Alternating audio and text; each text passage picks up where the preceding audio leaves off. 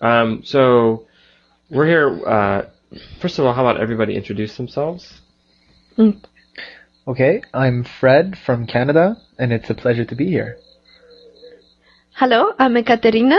I'm from Mexico, and I'm also very glad to be here. Well, thanks, guys. And then I'm Todd. I'm from the U.S. Now, for the listeners, we all live really close to each other.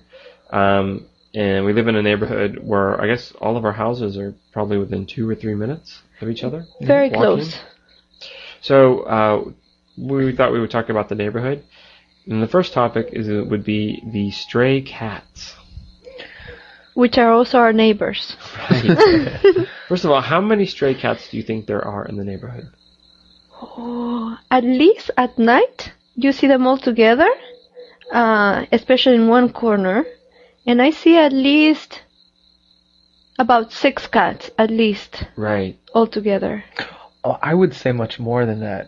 Yeah, I would too, actually. How many do you think there are? I would go for maybe 20 of those around the neighborhood. But this is just one corner. Okay, just one corner. So multiplied by 4 or 5 corners, 20, 25 cats. Okay, so then what do you guys think about the cats? Like, should something be done about the cats? Should the people feed the cats? I think especially for a lot of the old elderly people that live here, I think for them it's very nice to have the cats around and they feed them, and I think as long as they don't go into the trash, I think it's okay. But for me, I haven't seen any trash. Right. And I don't think it would be a problem. Well, they break into my house. I don't know if they break into yours, but they're amazing. If I don't lock the windows, the sliding glass doors, they pull the door open with their paw, and they come in and they look through my trash, and then they leave. Those are very clever cats. Yeah, I thought it was a raccoon. I thought I had a raccoon, and I went and talked to my landlady. She's like, no, that's just the cats. I think you were just not feeding them.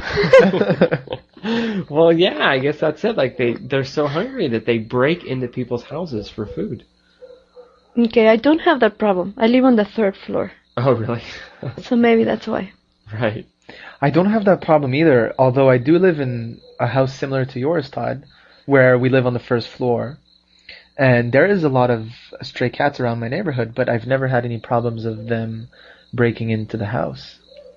Yeah, I don't know. They're pretty amazing. Like, I did not even know that cats can break into a house. But they can. Very smart cats. Yeah, or very hungry cats, if you said. Or friendly cats. They want to visit. Yeah, right.